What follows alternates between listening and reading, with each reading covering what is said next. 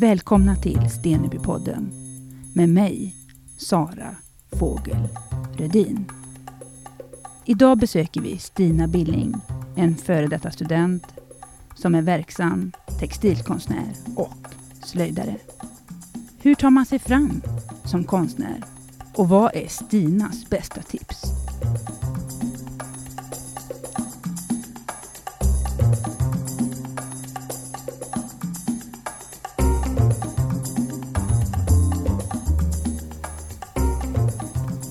Steneby, en utbildningsplats mitt i de dalsländska granskogarna. Vi finns på en sluttning i samhället Dalslånged som ligger i en dalgång längs Dalslands kanal. Här finns 2 utbildningsanordnare, HDK vid Steneby, Göteborgs universitet och Stenebyskolan. Alla håller vi på med materialbaserad konst, konsthantverk och design. Och våra material är trä, textil och metall. Här går 170 studenter och det finns cirka 13 nationaliteter. En fråga som genomsyrar alla våra utbildningar är hur vi ska förhålla oss till ekologisk, social och ekonomisk hållbarhet. Det är någonting som vi vill belysa i våran podd. Och det kommer vi göra genom att möta olika människor inom vårt område. Före detta studenter, nuvarande studenter och pedagoger.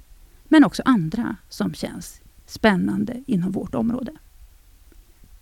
Vi kommer att börja med att göra ett besök hos Stina Billing som idag är verksam i nordvästra Skåne. Här sitter vi nu på Stina Billings veranda. Vi hör fåglarnas kvitter. Vi kan också se Torrlösas kyrka, siluetten av den genom bladverket framför oss. Och du Stina, du gick ut som textilkonsthantverkare för 16 år sedan från Steneby. Vad är det för avtryck som du har med dig? Jag gick ju först en kortare grundutbildning. Det häftiga med det första året det var att hamna tillsammans med en massa människor som var intresserade av precis samma sak som jag. Hantverket och det kreativa, lustfyllda skapandet. Och de 3 senare åren, de handlade mycket om fördjupning men också om att befästa mycket kunskap. Hur ser ditt konstutövande ut idag?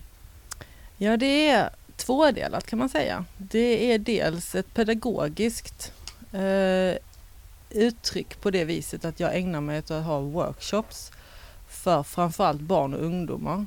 Dels i hemslöjden och sen jobbar jag också som slöjdlärare.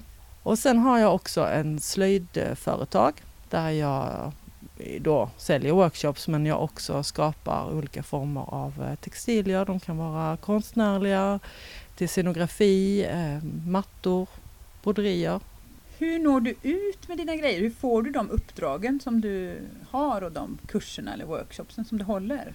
Dels har det varit genom hemslöjden att jag gick med där och gick på kurser och så började bygga ett nätverk där. Och sen har jag varit iväg på olika konferenser och stämmor och sånt och då får man snacka lite med folk och man är väldigt pratglad. Så när man bara pratar med folk och de frågar vad man gör och sen så kan det vara så att man får napp helt enkelt. Nu har jag ju också 40% i skolan så jag vill inte ha för mycket än utan det får rulla på i sin egen lilla takt. Skulle du kunna ge oss 3 tips till våra lyssnare och våra studenter om vad ska de tänka på för att kunna fortsätta med det man faktiskt har utbildat sig till? Det viktigaste tror jag är att man tror på sig själv och inte säljer sig för billigt, ta betalt.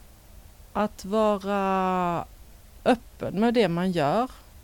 Sprida det på olika sätt i olika sammanhang. Det kan vara på en fest eller det kan vara när man jobbar med något helt annat eller så. Att det är där man hittar människor. Jag tror att vi har en tendens att hålla oss inom konsthantverk, konstnärsgrupper och så. Och så säljer vi till varandra, har jag en känsla av. Pengarna finns inte där. Pengarna finns hos ekonomerna och ingenjörerna och läkarna och så. Och då gäller det att försöka i andra sammanhang att tala om vad det är man sysslar med. Med de visdomsorden så vill jag tacka dig, Stina Billing, för att jag fick komma hit och sitta här på din veranda. Den musik vi har med i det här avsnittet, det har vi hämtat från Ben Sound. I vårt nästa avsnitt av Stenebypodden, då kommer vi möta Hannes Lövgren. Det är också en före detta student som efter flera års anställning på Larssons möbler nu har startat eget. Och han ska berätta om vägen från anställd till egenföretagare.